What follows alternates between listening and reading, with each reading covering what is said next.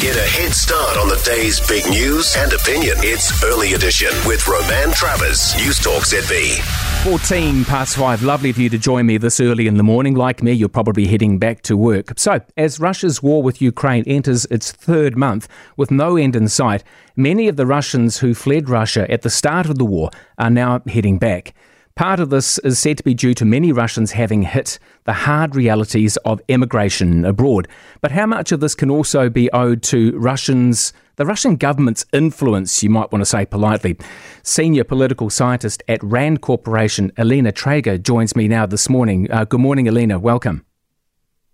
Good morning. Thank you. Should we be surprised to hear some Russians are heading back, or is this just a reflection of how hard it is for some Russians who try to live abroad? I think it's an excellent question. So one thing I'll note is that we don't actually know the scale of the return. In fact, we don't know the precise numbers of Russians who left, but we know even less about how many people are returning. We definitely have stories and anecdotal evidence here and there, but we don't know. But we should absolutely not be surprised. For many people, this was a rushed decision made under tremendous pressure, without thorough planning of the kind that you would, typically need for such a major decision as to immigrating abroad. And as a practical matter, once they arrive to where they are, the combination of sanctions, Russia's own restrictions on currency exports, and the legal restrictions on residence and employment in the host countries will combine to make life very difficult for Russians. And since most of them are able to return legally to Russia, it's not surprising that for some of them that ends up being sort of viably the only viable option. I'd imagine there's some pretty straightforward, simple answers to this. It's Russians who are going back to manage businesses, it's to care for family, or just to make ends meet.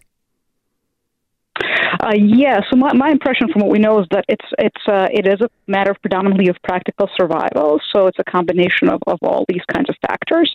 So, in order to live and sustain themselves, Russians needed some amount of funds, some support to even make the move. And most of those who left appear to have had enough funds to leave, right? You needed to have enough funds to pay for the exorbitant flights and, trains abroad that a lot of them had to have. But once they get there, they realize they can't access their funds even if they have them. And if they have no support in the host countries, what options do they really have? Many, of course, left family back in Russia. For many of those families depend on them for support. And one thing that some Russians discovered is they can't transmit money back to their families back in Russia.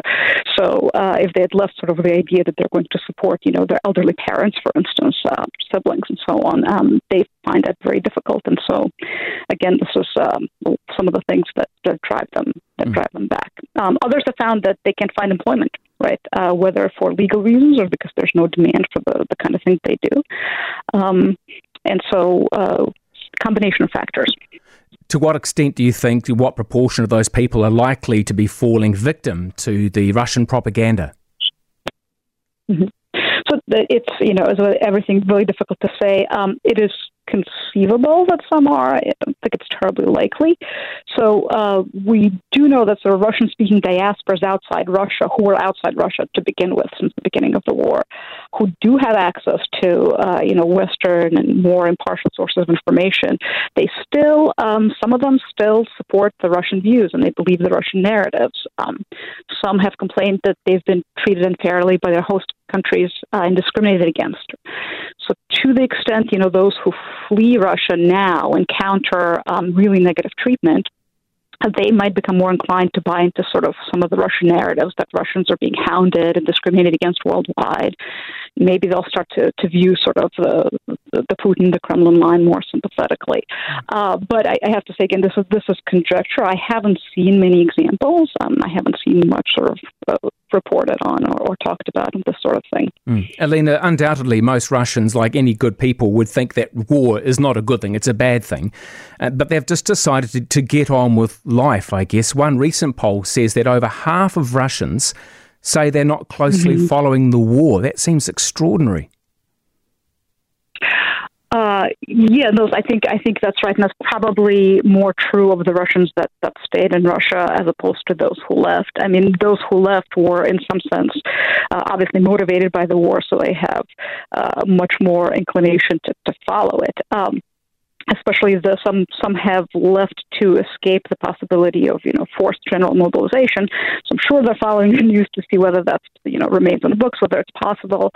So I don't think it's a question of them not following the war, but some of those who left were motivated more by material factors rather than ideological factors. So people whose job prospects became restricted under the sanctions regime and the exodus of Western companies, for example. So they left primarily because they thought they could do better for their jobs or for their employment elsewhere.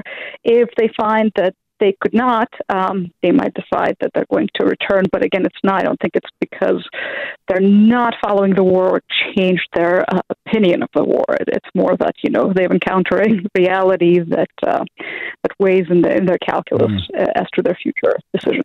Alina, thank you so much for your insights this morning. That's Alina Traeger, a senior political scientist with RAND Corporation out of Massachusetts this morning.